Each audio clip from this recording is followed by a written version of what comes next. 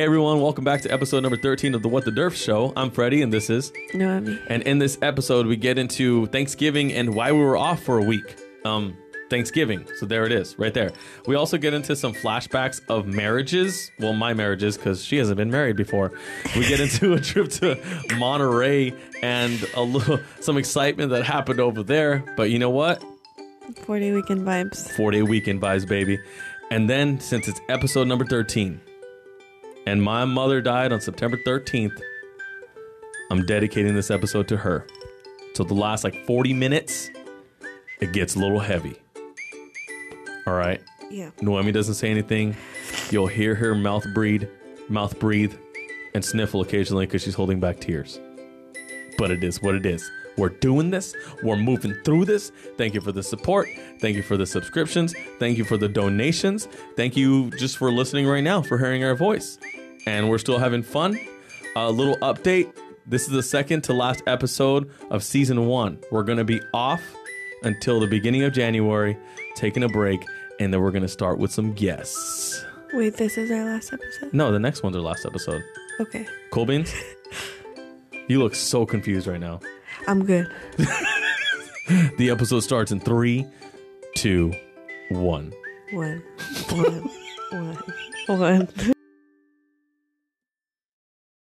Hello, everyone. Before we get started, I do want to mention that there is a way to support the podcast on the Anchor app. If you go to Spotify, to the homepage of the What the Derf Show, there is a link, and that link takes you to an Anchor page where you can set yourself up with the monthly subscription to our podcast for as low as 99 cents per month. Every little bit helps. It goes to our equipment and to the software that we use to edit the podcast. Thank you so much in advance, and enjoy the show. Yeah? Was that like a in with the good, out with the bad? Mm-hmm. All right, sounds good.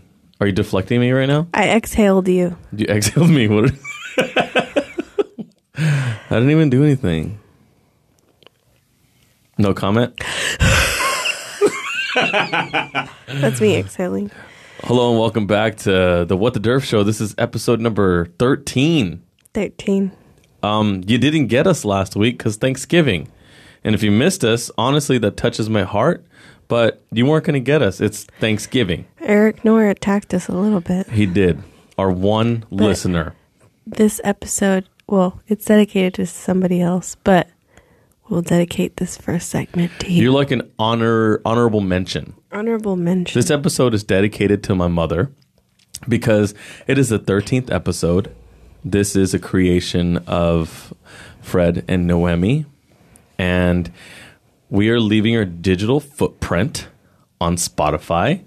So if I get into a crazy, accident tomorrow, you guys got 13 episodes of me. Well, 12 and a half because the 13th one still needs to be published. Stop it. So the point being that my mom died on the 13th. So episode number 13 of the What the Derf Show is going to be dedicated to Lupe Diaz.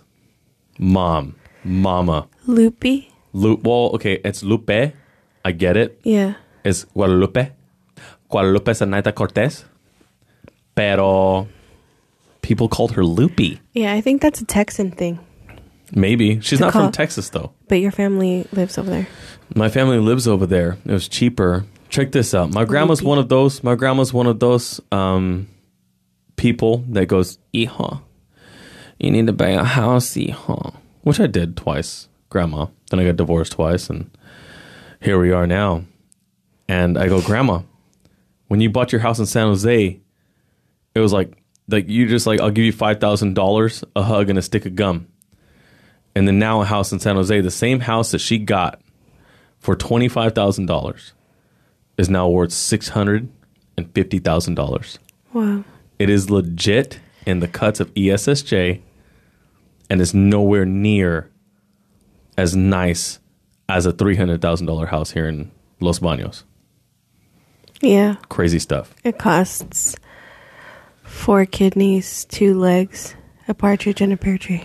Yeah, like when you sign your lease for a house, a mortgage now, you're signing it for 2 lifetimes. Just like a convict does 2 death sentences, that's what you got to do to buy a house nowadays. Oh, BT Dubs, no discounts on gas. Okay, 150 listeners at this point. If anybody works for the oil industry, lower the gas prices. Okay? Because also, not everybody that listens lives in California, so they don't know what we're working with. We're working with almost pretty much $5 a gallon. $5 a gallon Central Valley. For the good gas. For the good stuff. No, the cheap stuff. The cheap stuff is also expensive. I'm saying if you want the good stuff. In LA, it's even more. And I'm not one to complain because I live 30 seconds away from work. So if I wanted to, I could just go to work, go home, and go to bed. Right. Go to work, go home, watch episodes of New Girl. Reruns. Yeah. I'm in a 4th round of New Girl right now. But I'm just saying, if I want to go into town and get some chocolate chip cookie dough ice cream, it's going to cost me. That's about a $40 trip in gas. Nah, not 40. Maybe $12 to $15 there and back. That's a lot to go get some ice cream, especially when I want 3 scoops.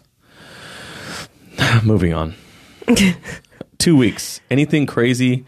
Anything awesome happen for you, Nohemi? No. No? Where'd you spend Thanksgiving? Oh yeah. No, I had good times. I spent Thanksgiving at my sister's house. It's pretty cool. Yeah. I was there. Yes, you were. Yeah. Yeah, you spent Thanksgiving with us. I made some mac and cheese. First time making mac and cheese. It was lit. It was pretty lit. And I usually look to my picky ones to tell me if they liked it. And that was my brother-in-law, Jesse. He won't eat just anything. No.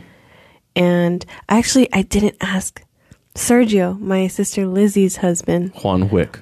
I didn't ask him. He's a chef. He is, legit. Oh, darn it. Missed opportunity. I'm going to have to ask him. I don't even know if he had some because there was a lot of food for, you know. And he was eating twice. Sergio had a small plate, Juan Wick, because he ate somewhere before, and out of courtesy, he ate again. Right. And I'm like, dude, you don't need to eat. He got a cake plate full of food. Right. That's why it was the small plate. All right. So if you're a cook for Thanksgiving, and the cool thing about Thanksgiving is that it happens on a Thursday, and then if you have a 4-day weekend, you get the next 3 days off to do whatever the heck you want. You recover on Friday. You comatose. You're constipated. Yeah. You're like sitting there, why did I eat the turkey? Every year, I'm like, I'm going to try the turkey this year. Maybe it's going to be good. 34 years of living, about 30 of them are cognitive that I remember. 30 years I eat turkey. 30 years I don't like it. Well, you know what, though?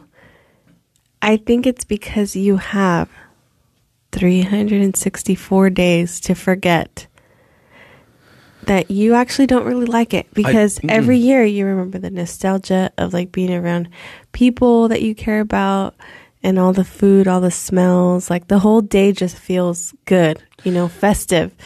And then you're like on a high, like, oh yeah, put some turkey on there. And then you're like, oh, that's right.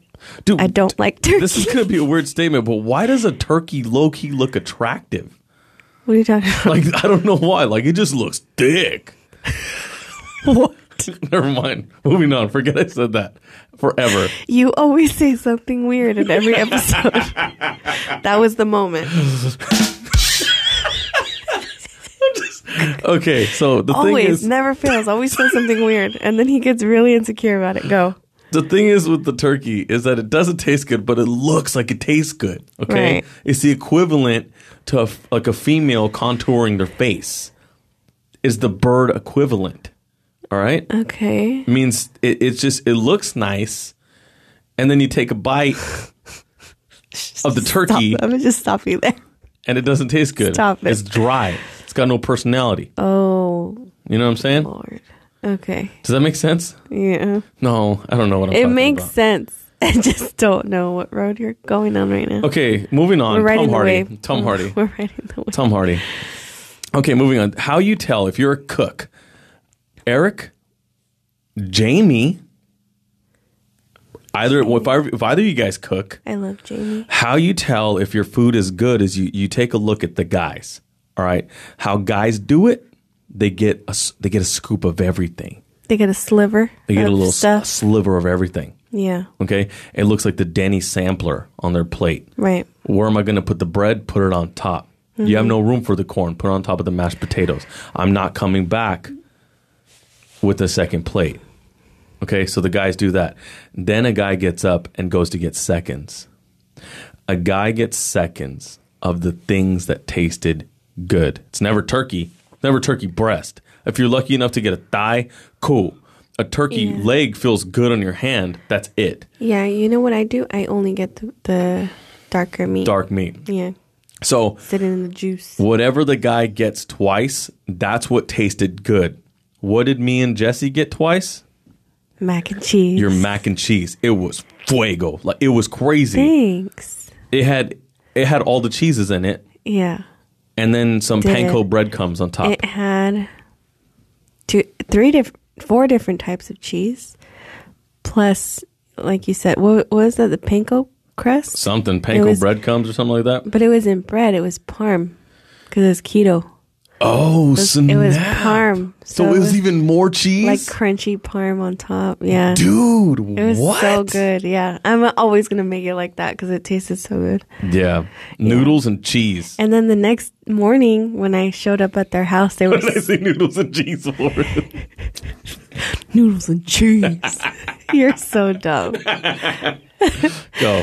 You so can't see him right because there's no video. No. But he looked at me when I continued to talk like, dude, how did you not laugh at that? Oh my gosh. But yeah, no, I went to their house the next day. They were still eating the last bits of it. And my nephews were like, Aunt Gnomes, because they call me Aunt Gnomes. Aunt Gnomes, it was so bomb. It was so bomb. We're still eating it. And I had a little plate of it. Oh, the next day? Yeah, it was really good. Before you got there, I had a plate. So, shout out to Jesse and Ruth. And to me. To you. But mainly Jesse and Ruth. You've been there for the companionship. Jesse and Ruth, they took on a rescue. I'm a rescue. I'm a husky at the shelter, okay? Oh, that keeps running away. I was abandoned. I kept running away. You know that dog that nobody wants? Oh, that's not true. Divorced Stop twice. it. And Jesse and Ruth were like, we got a big yard. Stop. You gotta he doesn't need to be potty trained. Come over here for Christmas. That was 2020 Christmas. Come over for Valentine's Day because they knew I was heartbroken. And I don't know why I started talking like this, but I was heartbroken and got divorced. And then it's just come over here, come over there, come over here. And then it was Thanksgiving again, so they took on a stray, straight up in the eyes of you know what happened? An angel. They fed the stray, and the stray kept coming back. I was really a cat. Oh, you're not. I was like calico. Don't say that about yourself. I'm filling you in with this. Hey, Fred, why didn't you go with your family? That's Ruth's sister. Well, I don't really have a great non-sad answer for that. Divorced. My mom died. Dad lives in San Jose. Don't have the best relationship there. My grandma lives in Los Baños, the town here. That's the only family that lives here. And I spent the morning with her. We watched the Cowboy game because her favorite football team is the Cowboys. And my brother and my sister, we don't talk. We're all kind of doing our own separate thing. My own logic for that is when my mom died, everybody fended for themselves and we grew apart. We grew kind of detached because everybody had to develop their own sense of healing individually. So it kind of distanced everybody, you know? Like, I don't think it's weird. Like, it is what it is. So I spent Thanksgiving with the people that rescued the husky or calico. The choice is yours. Well, we are happy to have you. But it got me thinking, you know, all the banging and clanging and the family, and I had like marriage flashbacks, especially when I saw one of the boys doing dishes. I was like, The eye twitch. The eye twitch, which has been doing a lot lately. And I just heard this. It was like flashbacks of Nam. It was crazy. It was just like, if you rack the dishes right, you could fit them all. You know what I'm saying? And in my brain, on the rock. You can fit them all on there. There's flashbacks and noms, explosions, and then you're just sitting there just like, well, if I knew how to rack them, then I would do it, but I don't. So better 3/4 of them be washed, where you might have to rewash the other half of them. You might have to rewash half of the 3/4. So, a third, a little more than a third is washed. It's better than nothing. Yeah. Okay? For a guy, if soap touches it, it's clean. Oh, okay? You're one of those. You wash it, you clean it, you get it up out of the drawer, and there might be a little piece of asparagus still left on it, but you ran it through the washer. What do? You scratch it off, and you eat your Honey Nut Cheerios. You eat your Count Chocula. Yeah. You eat your Fruity Pebbles. Yeah. I'm just saying. Flashbacks. It was like Nom. It was crazy. Explosions. It was just nothing but light. It's like, why do you play video games? It's like, it's the only time I get to hang out with my friends. It's the only time I get to hang out with my friends. It's how I let out my aggression. COVID-friendly hangout. Men were violent in the 1700s. And now we wear turtlenecks. And cardigans. And cardigans. So I go to war on God. It's like, you pick what's for dinner. It's like, I always pick what's for dinner. But then I say something. I'm not craving it. Say something else. We just went there last week.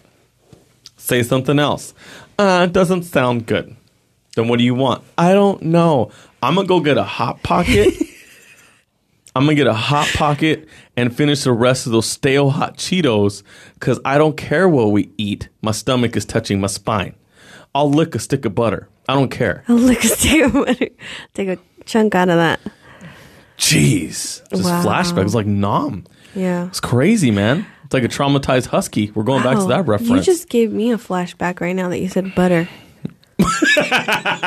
What? Go. That was such a weird thing. Right now that you said that you would lick a stick of butter. Because did someone throw a stick of butter at you and traumatize you for life? No. I just had a flashback because when I was 6 years old, nobody knows this. I always liked, to this day, I like the way butter looks, like the sticks of butter. Yeah. They're sexy. And sure. So in the middle of the night, I went into the kitchen and I wanted to take a bite out of the stick of butter. I wanted to so bad because it looks so creamy. It looks like ice cream to me. And I took a bite and it was the greatest thing I've ever done. I never did it again. The greatest thing? Yes, I never did it again. The saltiness, the creaminess. And I remember feeling a little bit sick from it, but I was like, worth it. Hashtag worth it. Hashtags weren't even a thing back then. That reminds me of a company picnic that back in the 90s. Probably like 4 years ago. I'm chilling there. I take Brandon because the ex was working. Okay. Yeah. And I take Brandon to the company picnic. And he's 3, maybe 4. Mm-hmm. Okay. And we're chilling. I'm eating. I get a plate. I get him a plate. Barbecue, some hamburgers, like the plain hamburgers.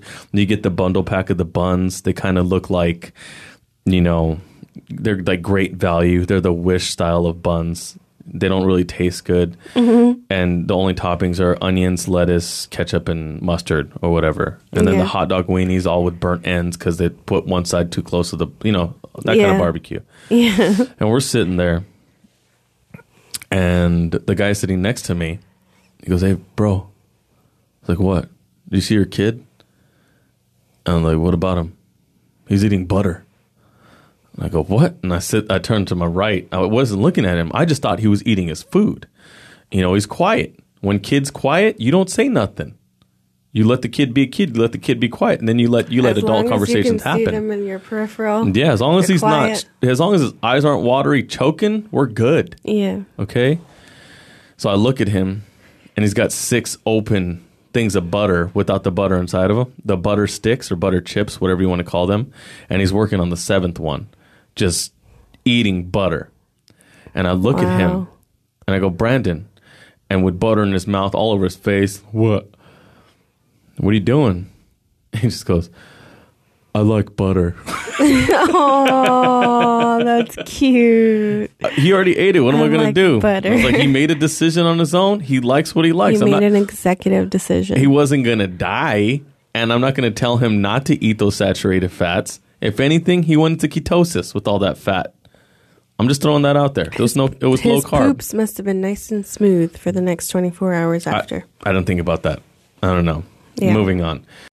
So I go to Thanksgiving at Ruth and Jesse's. You know, here comes the stray. Here comes in the eyes of an angel. That's me. And I'm thinking... It's not in the eyes, it's in the arms, but... It's whatever. Angels have eyes too, so that lyric makes sense. Okay. I'm not Sarah McLachlan. I'm Freddie Diaz. And I'm thinking, I'm single. I promised God a year of singleness. Okay. All right? Yeah. And pretty soon, this horse is going to be released from the gates. Oh, gosh. You know what I'm saying? Yeah. I'm going to be running free in a field of corn. That's Central Valley talk. And I'm thinking about, I'm 34 years old. What are the prospects? Who are the prospects? Small town. Everybody knows everybody. Mm-hmm. I'm sitting there like, I'm going to either end up with an LVN or a dental hygienist in their mid-30s with 3 kids from 2 different dads. That's me. That's your goal? Unless you go way young and they're like 21, 22 and they're just like, I'm over the drama. I need a man. I need a mature man. I'm not a sugar daddy. Hypothetical 21-year-old. I'm not a sugar daddy. I have the least amount of stuff that I've ever had ever right now. Crazy. But I'm also the happiest. I'm just kidding. I wouldn't go for a 21-year-old. That'd be very stupid of me. But seriously, that why is that? Everybody in their 30s, they go through, baby daddy number 1, and like, I had 2 kids, didn't work out. Oh my gosh. Then they go through baby daddy number 3, and it's like, I'm just gonna do it on my own. I'm gonna pay my own bills with this salary as a dental hygienist assistant or whatever it is. Which is nothing. That you go to school for like 2 years just to get the thing to suction out. You're dumb. to suction out the little reservoirs that build up in the back of my throat that are touching like the ding-a-ling-ding-ding right there. Okay? Don't let it build up. If you're a dental hygienist assistant, or if that is already the assistant, you're just a dental assistant. Yeah. If you're already one, don't wait for the reservoir to build up. Yeah, because then you're sitting there like, I wonder when she's going to take off. Yeah, or then when you're trying to swallow, don't wait for me to swallow. Or you know what? Let's say pull my pant leg when you want me to suction something. You suck the spit. I'm just saying. Yeah. So I feel like if this gets published, it's gonna get published. Me saying all that, I feel like I was being condescending towards dental hygienists and LVNs. I'm probably not going to end up with the dental hygienist or LVN. You just ruined your chances, I just ruined my chances. I just lowered the playing field. That's like 80% of the women. I just lowered it. Yeah. If you're listening to this, I'm single as of January 1st. Mm-hmm. I was going to say straight jacket will be off. Wow. I will be free. I'm just kidding. This isn't my dating app. That's from your own thing. Yeah, the year? It's my own thing. That's your own thing. It's yeah. not like you were tied down or something. You're single, right? Yeah. Would you use a dating app? Absolutely not. Why? Okay. There's too many unknowns. And I know that a lot of women, and we see it on your lives all the time when you go live. I'm single, but I love it because I'm picky and no one. So you have those, and then you have the ones that are just, I'll go for anything, And I don't think we've reached a point in the world where it's impossible to meet someone organically. If you couldn't meet anybody organically and everybody was on online dating apps, okay, that you might find a good one. But to me, those are people on dating apps. Not everybody, but a lot of people on there are people who are too insecure to try to meet someone in person. Yeah. Someone that's too insecure to meet someone in person and talk to them already has too many walls up. it's already a no for me. I need somebody who's confident, Can't handle confrontation, who can take the lead, and who can actually come up to me and try to woo me, I guess. Is that the right word? Sure. You know, or just win me over with conversation. Click. Yeah, just like click. I can't do the texting. Okay, what does your voice sound like? What are you actually saying to me? Even Freddie and I, we made a thing where we don't really text each other. Nope. We do get to see each other quite a bit. But if there's a question, a serious question, or not, anything, we try not to text about it, because then we don't know what the other person is feeling, because you can't tell over a text or a message, or, even if you put LOL, like, okay, are you being sarcastic, or did I go on too long? When somebody goes on an app, to me, it's three different things. That they don't like confrontation, they don't like the small details, or they just want sex. That's to me, that's what I was is what to. It is. Yeah. Can you find somebody that's going to be the love of your life? Sure, if you get two introverts that really don't know how to do it, or maybe, because I don't want to say nerds. That sounds kind of, but those, the ones that conquered everything but social interaction. There's nerds making $150,000 a year, and they're just looking for a wife. Yeah, and they don't even, So you can I find guess that those, works. but that's like a needle in a haystack. That's what I'm saying. It's a small, to me, it's a small percentage of good in this huge just situation where it's just going to be letdown after letdown. Right. This is why. If you're serious, so let's just say you take away the sex part, okay? If you're serious about finding a significant other that you want to be compatible with, as far as, let's say, get married and live with, to be able to communicate and talk to, the best way to do that is not from a distant, superficial dating app where you could fabricate who you are, and the only thing you learn to do is to talk yourself up.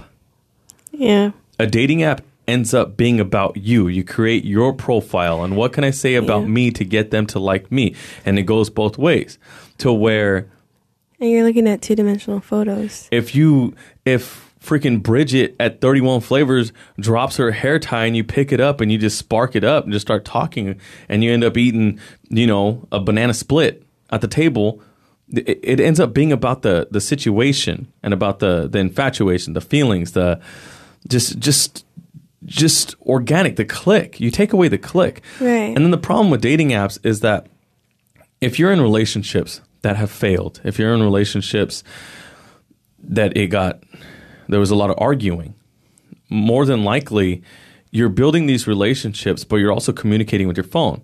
So if you're texting negative things to girlfriend 1, and then you break up with them, and then you go to girlfriend 2, and then you're texting again. The relationship ends up being with your phone because you're looking at your screen.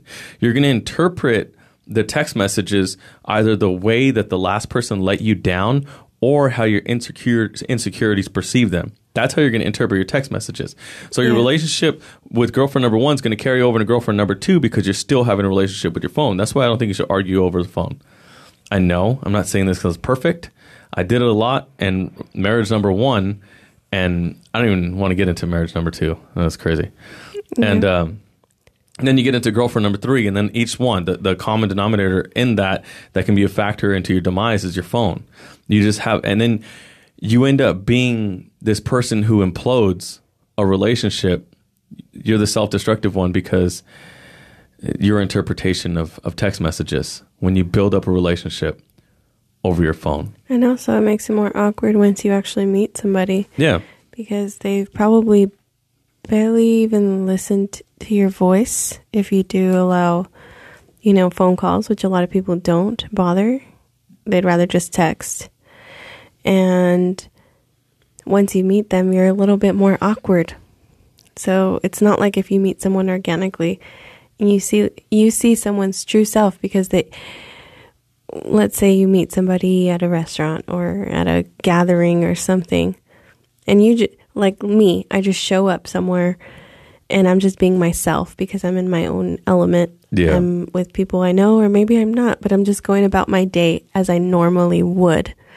And I catch someone's attention, and I catch their attention by just being myself. I'm just walking into a room. Online dating takes that away. You're meeting what people want you to know about them. Yeah. You're knowing what people want you to see. The only parts of them that they like, the only angles of the pictures that they like. It's all fake. You know, it's not even that it's fake. It's one-dimensional. It's one-dimensional. It's a tip of the iceberg. It's a 10% of the top of the iceberg. You're looking at a screen. You're looking at, and the shiny side of the coin.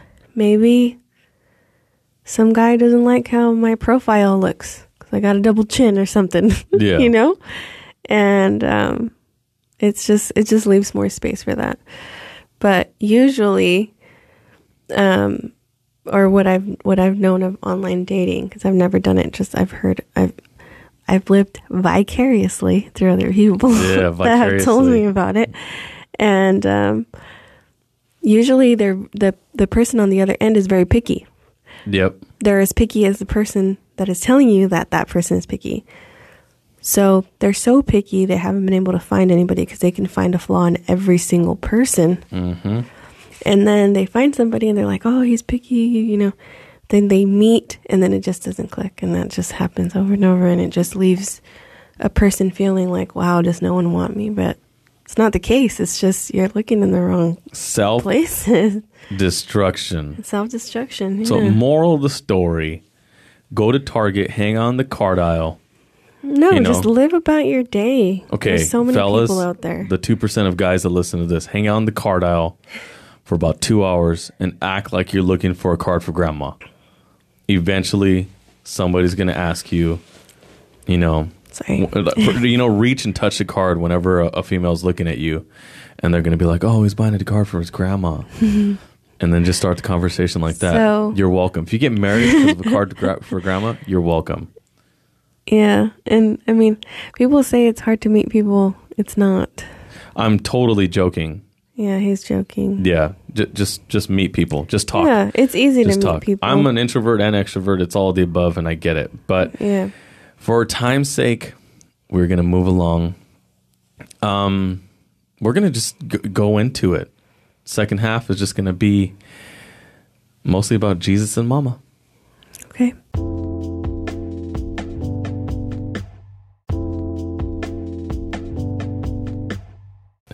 Okay, before we dive completely into Mama, we do have to reference this. Nohemi and I and her daughter went to Monterey on Friday. So nice. Okay, we go to Monterey. We end up being there for the Christmas tree lighting, which was epic. And Santa went on Instagram Live, and then I typed into Santa, say Merry Christmas to What the Derf and Nohemi's daughter. And he did, and it blew her mind. How did he know?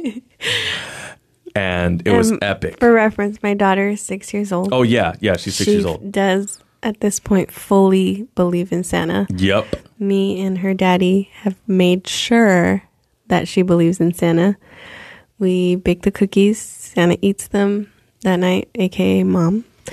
I write her a letter from Santa also every Christmas Eve. And then it's usually out there for her with the present under the tree.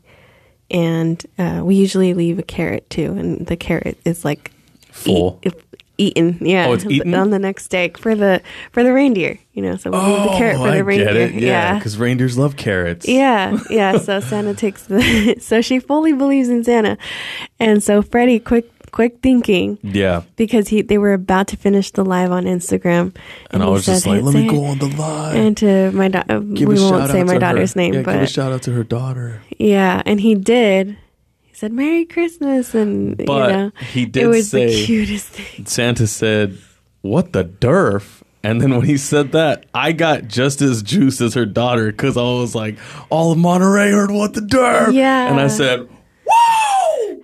He yelled really loud, and Really loud. no one was cheering. No one was cheering. It's No one bothered to look at him. They said, let's just pretend it didn't happen. Let's just, poor guy, you know?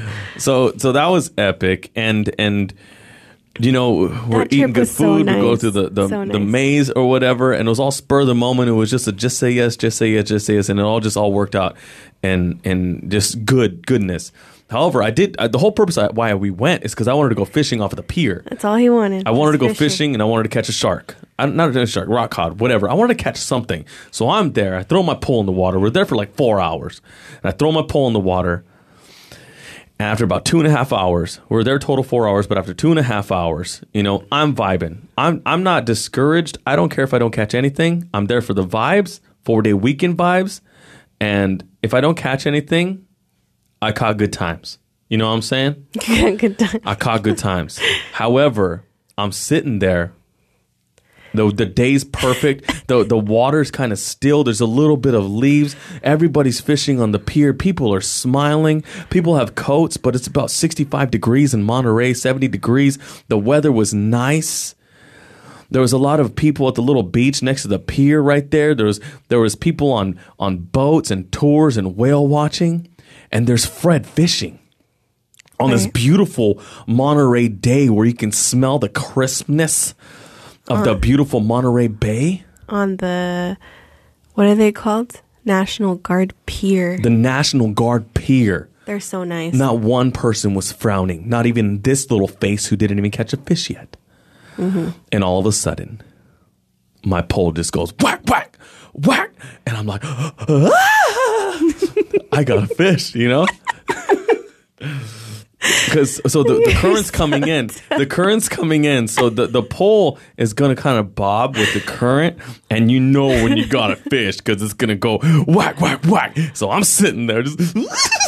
I'm sitting there. He looks at me like, get the camera. I know. Get the camera ready. Like Devon Dudley when he's like, Devon, get the tables. Yeah. Very few will get that reference. If you don't get it, we're moving on. This WWF, not WWE. It's partly WWE, but it's the Dudley Boys in WWF and WWE. Moving on. So the pole goes whack, whack, whack. And I get it. And my drag's a little loose. If you don't know what a drag is, it's a little knob on the reel and you turn it to let the line go out if a fish is going to pull it to keep the line from getting tight. And then you tighten it if you want to reel in the fish. So the drag's a little loose and it just, and I'm reeling it in. And I'm just like, it's a big one. It's like reeling it in. He looked at me like 5 different times and he goes, it's a big one. It's a big one. And I was getting so excited with him. And I take out my camera. Because it's hooked onto something. Take out my phone. Weeds. It wasn't weeds. What happens when what happened when I turn my camera around? Turn the camera around. And I hit record. And she's recording. And I really get in.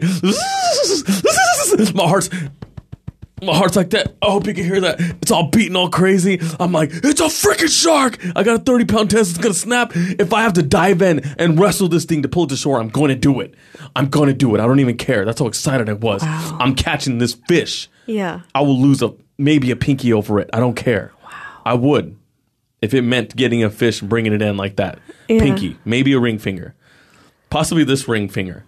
Because it hasn't done me any good on my left hand. Oh my God. You're dumb. And then bubbles come up right where the line is. And I'm like, what kind of fish is it? We're going to see it. I don't even care if it's a turtle. You know, like we're just pulling it in. And this lady in Scooby gear, she takes her oxygen thing out of her mouth. And she comes up and she goes, stop. Freddie caught a girl. He caught a girl. Technically, he caught a guy. Yeah. It was her friend. She goes, stop! You hooked my friend! And then all of a sudden, you just hear this, wah, wah, wah, wah, wah, wah, wah, wah, wah, wah, wah, wah, wah. And then I look at Nohemi because she tells me to stop. So not only did I not catch a fish and I caught a person, I had to stand there for 10 minutes with my rod in my hand waiting for them to take the hook out of that person's whatever they caught. And you know how when people get embarrassed, but they have to stand in front of everybody watching them? He put his elbow on the pier and then kind of put his hand over his head, over his eyes a little bit. And he kept looking at me. I was recording because I took out my phone. I was like, oh. I started recording again. And I said, Freddie caught a girl. I look at her and she's freaking laughing, dude. And I was so excited. And then, so the whole weekend, okay, if you work full time, you get a 4-day weekend, nothing's ruining your mood. All right, you need to establish that beforehand. What did we do after that? Hang loose, threw up the hang loose side, 4-day weekend vibes, baby. We were 4-day saying, weekends. we said, how many times did we say that this weekend? At least 100. It was crazy, right? Even my daughter was saying it. Maybe even more. It was, so the whole thing was 4-day weekend, nothing's ruining our vibe. If somebody cuts us off, hang loose. If somebody kind of like steps in front of us or isn't walking too fast or bumps you, hang loose. 4-day weekend vibes, nothing's ruining it. So she's looking at me, laughing. I thought I caught a blue whale, and I pull up a person. I'm waiting there 10 minutes, and she comes up to me, and she goes like, "Are you okay?" Because she knows that I was disappointed a little bit, but I threw that hang loose sign up, and I said, "I caught a person." How many people can say? No, I said that because I came and I patted you on the back, and you were like, yeah, "It's all right, it's all right." Who swims this close to the pier when there's everybody swimming? Stupid girl and guy. That's what you said. And I was like, "Yeah, you're right." I'm like, "Hey, lots of people catch fish when they're fishing. How many people could say they caught a whole person though?" So I was hyping him up, and I said, "Freddie, people, hang loose, baby." 4-day weekend vibes. And that is the story. See, things like this happen to me. Hey, Fred, you got lost? Hey, Fred, you're looking up Steven's goal at the bank? Hey, Fred, the bird story? Hey, Fred, the little people at the catering company? Hey, Fred, the runway show? If you don't know those references, that's because this is the first episode you're listening to, and you didn't listen to any of the other episodes before you clicked onto this one, which is okay because the quality content of this episode is a lot better than the beginning episode. That's all, folks. Than the beginning episodes, and that's okay. You can go listen to this one, judge us based off this one, and then backtrack and be like, "Oh, the quality content isn't that good," but they've got a lot better since these first episodes. The quality, the content's there. The content's there and legit. Content is there, yeah. Also, the first few episodes we recorded multiple times. So we had heard the stories. Every time was different. Yep. But, I know we're not talking about this right now, but now we record once. So all the storytelling, the things we add, they're all organic. Completely 100% organic. Because we don't re-record anymore. We haven't done it since episode 3. Yeah.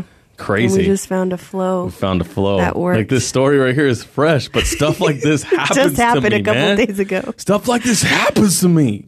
It's crazy. Yeah. How many people catch a person? And how cool is it that I looked up at God and I was like, I looked up at God. I was like, God, I know you didn't I know you didn't literally mean be fishermen of men. You know what I'm saying? If you literally meant that, then that's my gateway to that's my token to heaven. I just caught a person. That's how much of a overachiever he is. I'm an overachiever. Right. Okay, so good weekend. Good weekend. We had good breakfast too. I said we're gonna get into after church yesterday. We had some good breakfast too, or lunch or whatever. It was just a good whole entire weekend. Yeah, brunch. We'll call it brunch. Yeah, brunch. It wasn't breakfast. It was brunch. Whatever, because we had burgers. Yeah, that's true.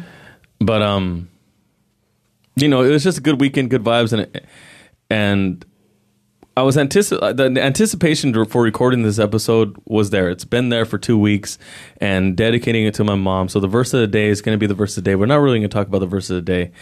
I'm going to get into a little bit of detail about my mom, especially on the day that it happened. Because people always want to know. People are always scared to ask, what happened. So they just say, thoughts and prayers. And they go to ask somebody else, do you know what happened to so-and-so's friend? Because no one ever wants to ask directly. Right. But I tell this just so you know, if anybody out there is dealing with trauma or a loss of a loved one or things that they've seen, you're not alone. And if I can get through it, then you can get through it, just straight up. Yeah. There's no simpler way of putting that. If I can get through it, you can get through it. So it might get a little down. So the next 3 seconds, you could turn it off if you'd like. 3, 2, 1. My mom died September 13th, 2005. So I was 17 years old. My mom, she was the rock. She was the glue of the family. She was a superhero in herself. It's crazy. She did everything. I think I mentioned last episode where my mom sent us to different schools. Yes. To schools that we weren't supposed to go to because she wanted to get us further away from the ghetto. It was a not so ghetto compared to the ghetto. It was still kind of ghetto. And she did. And she was always keeping her kids involved because she saw what can happen if kids get into gangs. So me and my brother were involved. My brother found his passion right now, which is Muay Thai, and he's pretty good at it. I think if he got into it sooner, he could have went places, but he's 30 years old, and as far as like a professional career, 30, that's in sports, 30 is old. Right. I'm not dissing my brother. I think he would agree. And he can kick my butt. I know he should be able to kick my butt if he does it every day. So my mom kept us involved, my brother too. But it was funny because my brother wasn't good at sports like I was. I can humbly say that I was good at sports. I was good at everything I did. Naturally good at everything. I was a natural athlete. My brother, not so much. He still played all the sports, but it was total opposite side of the spectrum. My brother was more the heart or just the not so talented player. And me growing up, I did gymnastics. I played baseball. Really? I didn't know you did gymnastics. Football. I wrestled, track. Cross country. I did hurdles and track, and it carried on. Wow. I did jujitsu for a little bit, and I like competing, but it was just too many injuries. I have a construction physical job. Yeah, my knee still hurts from a jujitsu incident that happened 3 years ago. Wow. Yeah, but my mom kept us involved. She kept us involved, and she was always our biggest fan. She was always at the games.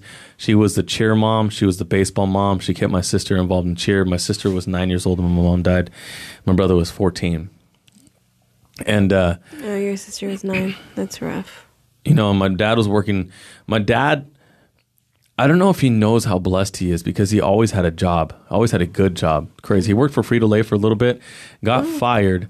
And then he ended up working for Pac Bell, which turned into SBC, which turned into AT&T. And he's a splicer.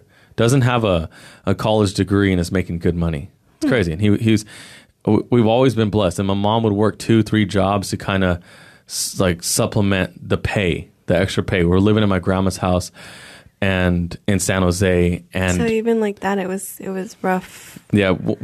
Before I was 11 years old, we were pretty poor. Okay. We didn't know it. And honestly, kids don't care about money. They don't care about money until you teach them to care about money. It's crazy. I was thinking about that the other day. Yeah. Your dad can be working at McDonald's and all you care is that your dad is off of work if you're like 4 or 5 years old. Right. So after I was 11, 12, and then I started working when I was 15, got to save my money and did all that. That's kind of when we got a little bit of money just to be comfortable. But my mom was the glue. My dad, not so much emotionally there because he has a lot of baggage, has a lot of baggage that he had to deal with and filter out. And, he was a provider. And my dad did all that he knew how to do. Just straight up. He did all he knew how to do. My grandpa was a ex-drug addict, and he ended up dying over OD. He was abusive, and my dad was a product of that. And he's got 3 healthy kids that me, my brother, and my sister, even with our trauma and emotional issues, that are emotional obstacles, we'll call them, not issues. None of us are addicts or gang members, never made any, bad decisions or very bad decisions. But I'm kind of giving you the foundation of my childhood, and my mom, she was always there. The crazy thing is that I don't remember my mom talking too much. I remember her yelling a lot at me and my brother. It was just noise. She had 2 boys. Yeah. But as far as like opening up and being emotionally available, I don't really recall that. I would make her tell me she loved me. You know, and what do you mean that you would make her? She'd be washing dishes, and I would tell her, "Mom, tell me you love me. Tell me you love me." And then she'd finally say it, and one time she even punched me in the stomach. At this point, I was 16, rock solid. So she knew I can take a punch. She was messing around with me. Yeah. That was how she said, "I love you," then punched me in the So she stomach. didn't let herself like feel too much. No. It was hard. She grew up. There was 6 siblings. 1, 2, 3, 4 brothers and 1 sister. So she was the 6th sibling. Oh, all brothers. Yeah. Oh, and so she grew up a tough girl. And then my grandpa, I don't necessarily think he would qualify as an alcoholic. He drank though. You know, he drank a lot. Okay. And my grandma's awesome. My grandma, I do want to get her on here. She's one of the guests that I do want to get on here. I mean, she's very cute. She just I met turned her one time. She just turned 81 years old. She's okay. very cute. It's very apparent that she's getting she's getting towards the end. You know what I'm saying? And hopefully it's another 25 years. But I would love her to be able to leave her legacy and digital footprint on recording, on just some wisdoms, because we're going to learn as much. See, the thing about us, we're all self-centered, and we think that the learning curve is just on what's around us and people that like the same things as us, you know? But we get the most out of watching people way younger than us and people way older than us. We look back, we look at the kids, and you find something to work harder for. And then you look at people that are peers, and you find something to work harder toward. You know what I'm saying? It's pulling you in the right direction. Does that make sense? Yeah. So technically, that's Tom Hardy. No, Technically, not at all. It's a casual Tom Hardy. So that's kind of my childhood. There's so much that happened. A lot of my childhood was sports. That's how I associate a lot of my childhood. I was in sports since I was 4 years old. And I was in sports, which I actually went through therapy for like 3 years. And a lot of it was just like all I knew how to do was perform. It's crazy. And I didn't know how to really take good criticism. It was always, when you're getting mediocre coaches, a lot of them are just telling you what you're doing wrong, you know? So Yeah. it wasn't top of the shelf coaches and ESSJ. So good childhood. My mom, I was going to go to college. I was getting ready to go to junior college at De Anza College. Just graduated high school. Brother was a freshman. Sister was in 4th grade. And I had a job at Eastridge that was lined up. I mean, right out of high school, my mom said, "Go get a job at the mall." I got a job at the mall.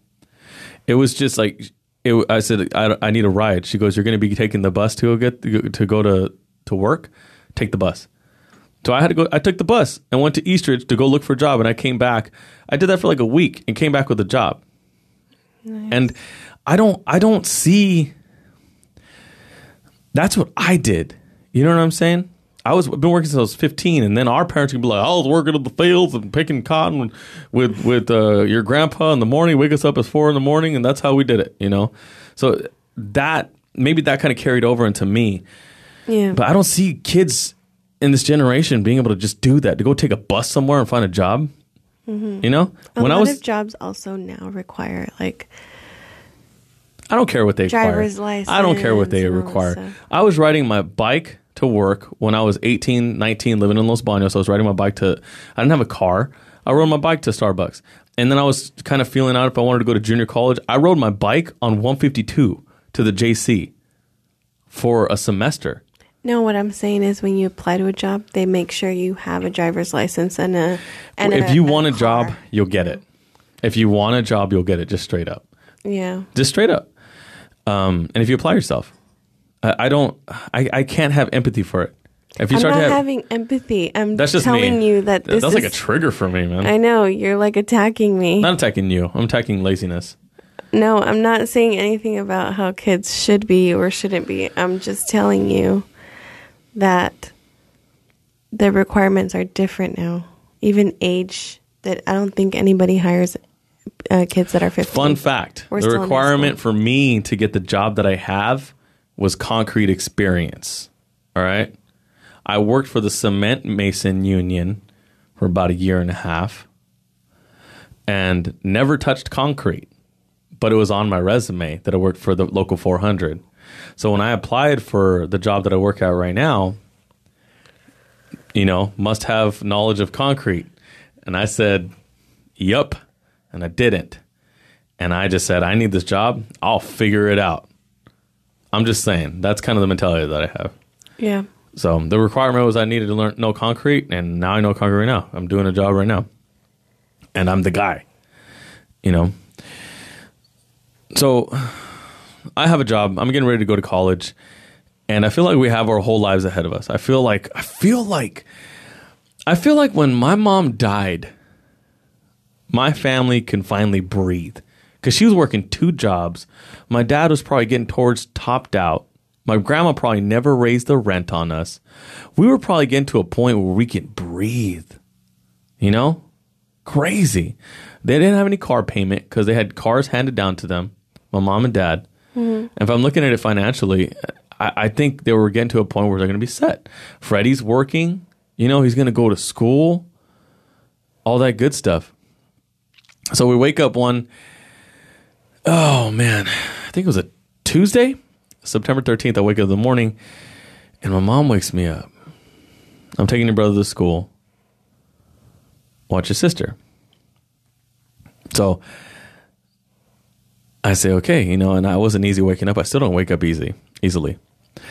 Watch your sister. So my sister's eating cereal, and I remember my mom peeks her head through our heavy wooden door at that house in ESSJ. It's the house that my grandma had bought for $25,000. It's now worth like $650,000.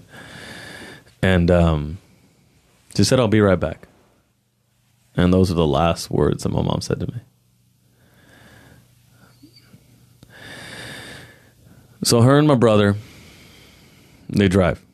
She's taking my brother to school. And I get a phone call 2 minutes later. 2 minutes. And it was just my brother. And I hear pain. And he just says, "Freddie, Mom," but not with that emphasis. It was almost like he said words without breathing a breath. Try to talk without using breath. You know what I'm saying? It's impossible. For every word, you got to go one, and you're breathing out. It was almost like his words had no breath in it. Forced. Mm. Like he said words at the very end of a breath. Mm-hmm. That's all he said. It's all he said. And I just knew. I knew it was bad. And I look at Isabel, and she looks at me because she sees my face just turn white. I know it's what it was. And I look at her, it was just me and her. And I look at her and I just say, "Isabel, eat your cereal. I'm going to lock the door. Do not open it for anybody except for me." And she was 9 years old at the time. She was okay. And I said, "I got to go." Yeah. So I was in white t-shirts and blue shorts. I didn't bother putting socks or shoes on because it didn't matter. It didn't matter. I ran out the door and I just ran down the street. There's one direction that she goes to go take my brother to school. You go down Adrian and it dead ends at Ocala, and you make a left on Ocala, or not Ocala. Yeah, Ocala. And I was like, okay, I'm just going to run. So I ran. I ran. I didn't slow down. It must have been half mile. I don't even remember breathing hard. I don't even remember breathing, period. I ran barefoot, and about 3/4 of the way there, you can see the accident. And she got T-boned. And it was my brother's outside of the car, and people are with him. And there's glass everywhere on the floor. My mom's still inside the car. And a crazy thing that I still don't get to this day, is that I was legit walking on glass, barefoot. I was walking on glass. That is not a lie. I'm not saying this to sound cool or to force anything spiritual or subliminal. I was walking on glass. There's glass all over the place on asphalt. I didn't cut my feet. That was weird. And there was glass spread out to where the pressure would be evened out on the bottom of your foot, just like a bed of nails when somebody lays down. So I understand that. But there's also loose shards everywhere that I was stepping on. I was stepping on everything, and I didn't cut my feet. That always blows my mind. That is a memory that is stuck in my brain. I didn't cut my feet. And I see her, and you just know. You just know. You just know. And you don't cry. You don't cry because it just doesn't seem real. I knew she was dead. You have hope, but you just know. It was caved in on that side. My brother's crying. Cop gets there within a minute after I do. Ambulance gets there. My brother's sitting on the side. He's still bawling. I don't know why he can cry, but I couldn't cry. Like it just, I don't know. Maybe because he was in the accident. I don't get it. I got to see him. And I remember thinking when they cut my brother's jeans, I was like, those are his LRGs. He's going to be mad. I remember thinking that. It just didn't make sense. You don't think rational thoughts. And they get the jaws of life. They're taking my mom out. I see a cop. And if I knew how to draw, I'd be able to draw him. I could still see his face. I could still see his face because I see the dread in his eyes being at the scene. Almost like he had a wife and kid at home. And he sees us. And he had a cop mustache and everything. And they get the jaws of life, take my mom out of the car, put her down on the ground, they start cutting her blouse open, checking for a pulse. Nothing. And they put her in the ambulance and they take her away.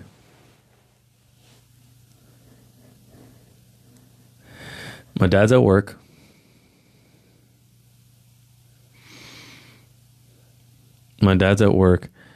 And I walk back home. And I call my girlfriend at the time. And she was fully supportive. Me and that girlfriend, my quote unquote high school sweetheart, if you will, it was just that. It was emotionally immature relationship. But no one has been there for me in a way that she was when my mom died. Because maybe it's because of what I needed or what I expected or whatnot, but it just dropped everything. And she came and picked me up. My sister stayed with the neighbor for me to go to the hospital. And I knew it was a big deal because her parents were strict. So when she was at my house, that meant she didn't care what her parents said. And to me at that moment, in the emotionally immature stage of my life, that meant the world, that you disregarded everything. And I said, this is crazy. So I was going to church at this time. She's the one that got me into church. So the Freddie, if you're listening from church, the church that I go to right now, I've made a lot of mistakes in my life. I don't include divorce into that. That wasn't a mistake. That is my timeline, not a mistake. I've made a lot of mistakes by choice in my life. But one of them was not dating her. Because the Freddie that we see now, the youth leader or Pulse Surf team, the Freddie on the worship team, the one who is willing to say yes, who's getting better with his tides, who shows up, and the Freddie that you see is because she invited me to church. Because she said, I'm not dating you unless you come to church. So regardless of how that relationship turned out, which it was going to end eventually because we weren't good for each other, she still got me into church. So much so, and I believed so much so, that when my mom was on the way to the hospital and she says, which hospital? And I said, I don't know yet. And I found out later. I went to call my dad, but can you take me to the church? At this point, I was only in church by my own decision, not because my mom took me or dragged me. I was in church for 8 months at this point by my own decision, the duration of our relationship. And I said, take me to church. And I go to the altar at church. And my mom's dead. And I go on my hands and my knees at the altar and I say, just let your will be done. I trust you. I said, I want my mom, but just let your will be done. I was 17 years old at the time.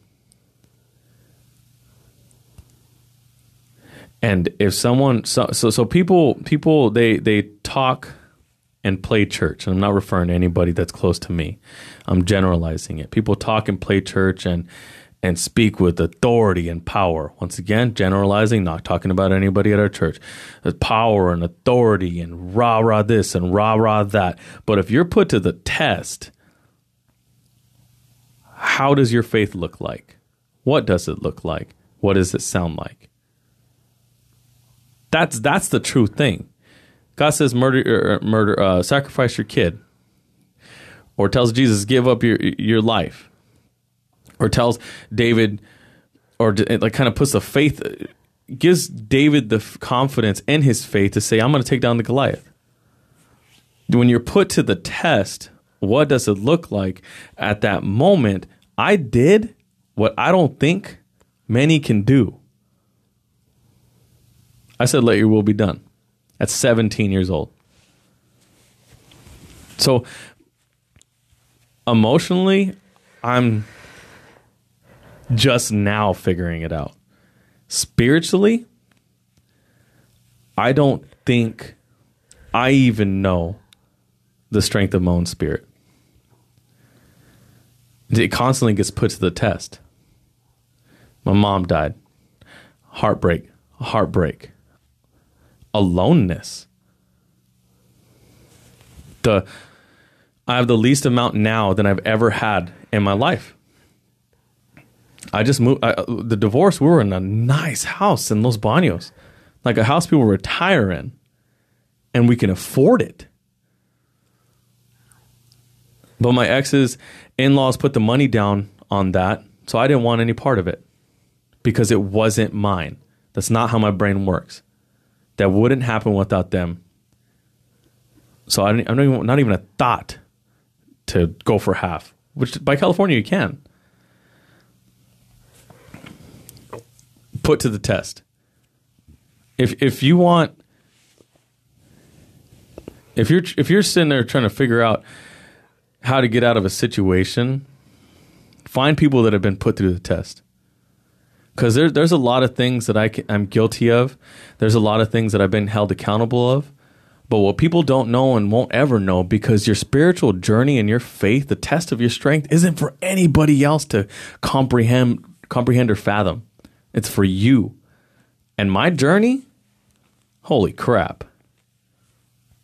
People think that they have the balls to be a Christian. Go through what I went through. Go through what I went through. There's some people that go through what I've been through and end up so isolated and devoid and callous to where they kind of just, everything just, if I can't figure it out, I'm just going to just keep my mind busy or focus on me or still please me or start being lustful towards the things of the earth. And lust isn't just me. Lust isn't sex. Lust is anything that you put before God. Mm-hmm. So it might look like you have it all together, but for someone to say, hey, God, let your will be done at 17. And I remember I was sitting in that church. This is going to be a longer episode than normally. Sorry. Sorry, not sorry. It'll be like an hour 20. So I'm sitting in the church. It's pitch black, but the doors are always open. You kind of know where the altar is. The door's open. People go in to pray. I don't know who it was. But I prayed that prayer. And somebody came, put their hands on me, and they prayed. It didn't sound like anybody I knew from the church. I'm not saying that, it was spiritual or anything. I'm just saying I didn't know who it was. It didn't sound like anybody I knew. Put their hands on my shoulders and prayed for me. And I could only imagine what they heard, because it was just this broken teenager at the altar on a Tuesday morning at 8 o'clock in the morning. What's he doing here? And they prayed for me. And whoever it was, I felt them. It was so weird. And that was probably my first instance of feeling people. Feeling. The gift of feeling. It's crazy. And you notice it. And if you want to make sense of things, maybe it's a facial gesture that my brain can comprehend or read or whatever it is. But it is these spiritual vibes that people put out. And for whatever reason, I can interpret them in a way that I don't even have control of. Crazy. And right there, I felt that person. Felt him. I noticed change. I know when somebody's not right. I know when somebody's pregnant. 4 weeks into a pregnancy, Ruth, Nohemi's sister, I'm just like, what's wrong with you? That's how I feel like I can talk to her. She's like a sister to me. What's wrong with you? I know something's wrong. I'm not stupid. I could feel it. I can feel it. Freddie, explain it. I can't. I can feel it. I can feel when somebody's full of anger. I can feel when somebody's a liar. I can feel when somebody is full of lust. I can feel it. I can feel when somebody has a dream or has potential. I can feel it. I don't know why. And I don't speak on it most of the time because maybe I don't even believe it. But then when I do, it ends up getting confirmed. Like the one dude, I prayed for his head and his mind and his brain. I literally prayed for his brain, and it comes out like 5 minutes after we're all done praying, and the dude I prayed for never met in my life, and for some reason I felt to pray for his brain, just got out of a coma. Crazy. Like that stuff's crazy. I don't know why I'm talking about this, but that's what I go through. So I felt this person. I've been to an altar call before for whatever reason when I was 17, because I stayed so close to God that even my brother, crazy, I don't know where his spirituality is right now, but even my brother, he fell to the ground and he goes, dude, and I talked to him after, and he's like, dude, all these people just touching me and it's all crazy. But then this one person put their hand on my chest and it just felt like fire, like it was hot. And I just fell back, and it was me. I was so in tune with it. It was crazy. And that service, 5 people that I touched, including my brother, just fell over. I don't know. Their eyes weren't open, and I just touched them. I didn't even say anything. And if anybody's skeptical, I have no reason to lie. If you know me, I don't lie. I don't talk about this stuff sometimes because most people don't receive it. They don't. This is a Christian podcast. This is not a Christian podcast. It's a Christian doing a podcast, but I'm pretty Christian. Or I strive for Christ like this. I strive for it. And I fail often. And most of us do. Yeah. I get back in the car, go to the hospital, get to the hotel lobby. Dad comes out. Hotel or hospital? Hospital lobby. Dad comes out. And this moment right here, because I knew she was dead, my dad says, she didn't make it, but I didn't hear the didn't. I heard gonna. She's gonna make it. So this teenager, knowing his mom's dead, and then dad, I misinterpreted my dad, he says she's gonna make it, all the way to the opposite side, thinking how? She said, what?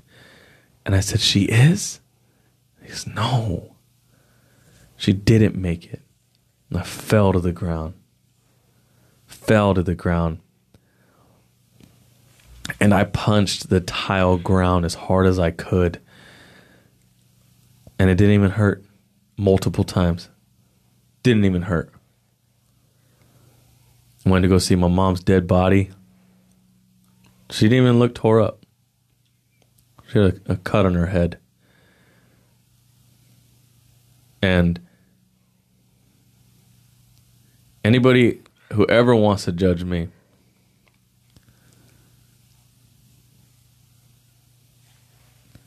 anybody that ever wants to judge me, nitpick, or not accept the energy that I give off because I don't have a filter. 17 years old, laying next to his dead mom, with no clue what the hell he wants to do with his life. 2 divorces kind of makes more sense now. Trying to fill a void. Not a bad person. And I feel like I'm turning it into like I'm defending myself. Not defending myself. I'm just talking. Whatever's coming out is just coming out. That's what it is. I cry. Then we go tell my sister. That was the hardest part. Then we tell my brother. And that's pain. It's pain. And when all you know is pain and you can still smile, there's power in that. So much power in that. Why did I tell that? 1, because some people just need to know. They need to know the deets. And 2, because if you think you've gone through hell, sure, you might have. But any excuse that you make to give in to temptation or give in to the dark side, to give in to just giving up and doing it yourself, taking on the yoke of the world. Any excuse that you make is lies to yourself. And it's just that. It's just an excuse. Excuses are weak. And if you make excuses, you are weak. Is it harsh? Sure. But it's true. Don't make excuses. Don't know everything. There's a saying that when you know little, you will learn much. Don't know everything. Don't talk down ideas. When somebody brings off an energy or a liking that they have that you're not familiar with, learn it. Somebody at church says, I love trains. Then go Google trains the next day and start a conversation the day after that. Learn it. Okay? You don't always have to give off your energy. You give off your energy in amounts that are healthy for you. But it is a key. Giving is a principle. So give love, give fellowship, mentorship, and don't make excuses. Yeah, that's my hurt. That's my pain, and that's that. I don't visit my mom's grave. I talk to her every now and then. But I don't consistently try to mourn her. I celebrate her life. I celebrate it. And I try to be the best that I can be. To never stop like taking chances or risks or learning something new. I'm just going with it. A lot of weird things have happened to me, but that's because I dared to be out there. You know, some stuff is incidental, like catching a person, but it ends up happening to me. Yeah. I don't know. But Mom, I love you. I miss you. And it hurts my heart that after this year, in 2022, I will have remembered you for longer than I've known you. And that hurts my heart. But I promise you that it will never be about money. I promise you that I will never give up or stop trying. I promise you I will never stop being me. I promise you I will never stop smiling. And I promise you that I will never stop using my gifts. I love you. And I hope to see you again one day in any way, shape, or form. And you did a good job. And I feel like everybody's tired of hearing Nohemi mouth breathe on the mic because she's holding back tears. Yeah. But I had to dedicate an episode to my mom because I don't care about fame. I don't. I think me and you are the perfect people for this because we don't care about what people say. Huh? Yeah. Like on TikTok and stuff, I don't care. I'll post whatever. If somebody says something, like I have like 1 or 2 physical insecurities to say about my body, but I'm not going to say them because then I'll give you the ammunition to use them. Yeah. But for the most part, I'll put myself out there, and if people want to hate or whatever, I'm just like, whatevs. I don't even comment on the stuff on TikTok, really. And then we have this podcast, and it's very hard to put yourself out there, but in the end, I feel like we don't lose any sleep at night for people that like or dislike the podcast. That's what it is. That's true. You know? Yeah. 10%, 90% of the people that listen to this podcast, we don't even know. And I think in our immediate surroundings, me and you combined with social media and everything, we probably know like 3,000 people. You know? Yeah. No one supports us. But that's okay. Yeah. Because honestly, it's kind of weird to listen to somebody else kind of venture off and do something for things being that it's unrecognizable. And some people just don't like seeing other people try putting themselves out there because it kind of just like, wait, I'm in my bubble and people are trying new things. Let me stay in my bubble and keep playing beer pong at 35 years old and getting party buses and stuff. Grow up. Yeah. Grow up. Oh, there's some people that, like a handful of people that we know that do support us. No, yeah, I'm just saying that wasn't for anybody in particular. And I'm not doubting it. I'm not dissing it because, you know, that's just it is what it is. That's how it is. You know, I didn't listen to my own brother's podcast until like 6 months into it because it was hard for me to listen to it. So I get where it is. I'm just saying me and Nohemi are the perfect people to not even care about that. You know? Yeah. I don't care. Yeah. I hope nobody cried. You know, because Nohemi's crying. And I know Eric, you're probably listening to this on the way home because you ran out of time because this is a longer episode. And yeah. Anything you want to say? No. No? Just, yeah, you just took me down a roller coaster of emotions. And I didn't even know your mom, but. Yeah. Well, I would have loved to have met the woman who raised Freddie. We'll end it with this. This is a quote that's been in my heart in the past few days. A jack of all trades is a master of none, but oftentimes better than a master of one. And yeah, I like that. Ladies and gentlemen, Freddie and Nohemi, out. Bye. Hello, everybody, and welcome back to episode 13 of the What the Derf Show. This is a very fun time because Nohemi is in tears because of the episode, because of what we dive into. And what we get into is we talk about Thanksgiving a little bit, and then we talk about relationships, actually just my relationships and my marriage triggers and all that good stuff. I don't like it.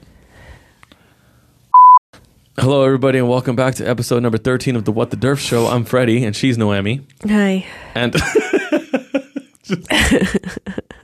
hold on, we're going to redo this right now. Dark. You're going to hear the boop because she's crying over the episode. Ugh. So here's 1, 2, 3. Hello, everybody, and welcome back to the What the Derf Show. This is episode number 13. I'm Freddie. I said it wrong. Hello, everyone, and welcome back to the What the Derf Show. This is episode number 13. I'm Fred, and she is... Nohemi.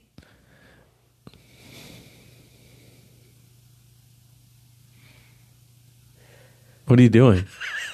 What are you doing? Why are you staring at me? Because what are you doing? Because I'm looking at this thing. And it's just hanging around. But it's for the light. I didn't know. Hello.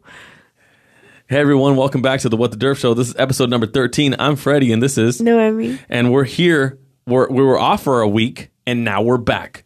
In this episode, we get into what happened on Thanksgiving. We get into why we're off for a week, and Thanksgiving. There's really not that much to explain. And then we get into just explained it. Yeah, there we go. I mean, you can just turn off the episode right now. Just kidding. Listen to the whole thing. Don't click off halfway, and then it ruins our ratings. And then we get into my marriage triggers or flashbacks, I think I call them. We also get into a trip that we took to Monterey and some fishing, and an incident that happened over there. That was pretty amazing. Yeah. And you'll wait. So sorry. I was gonna say, and you'll find out why I'm sniffling. Gosh damn it.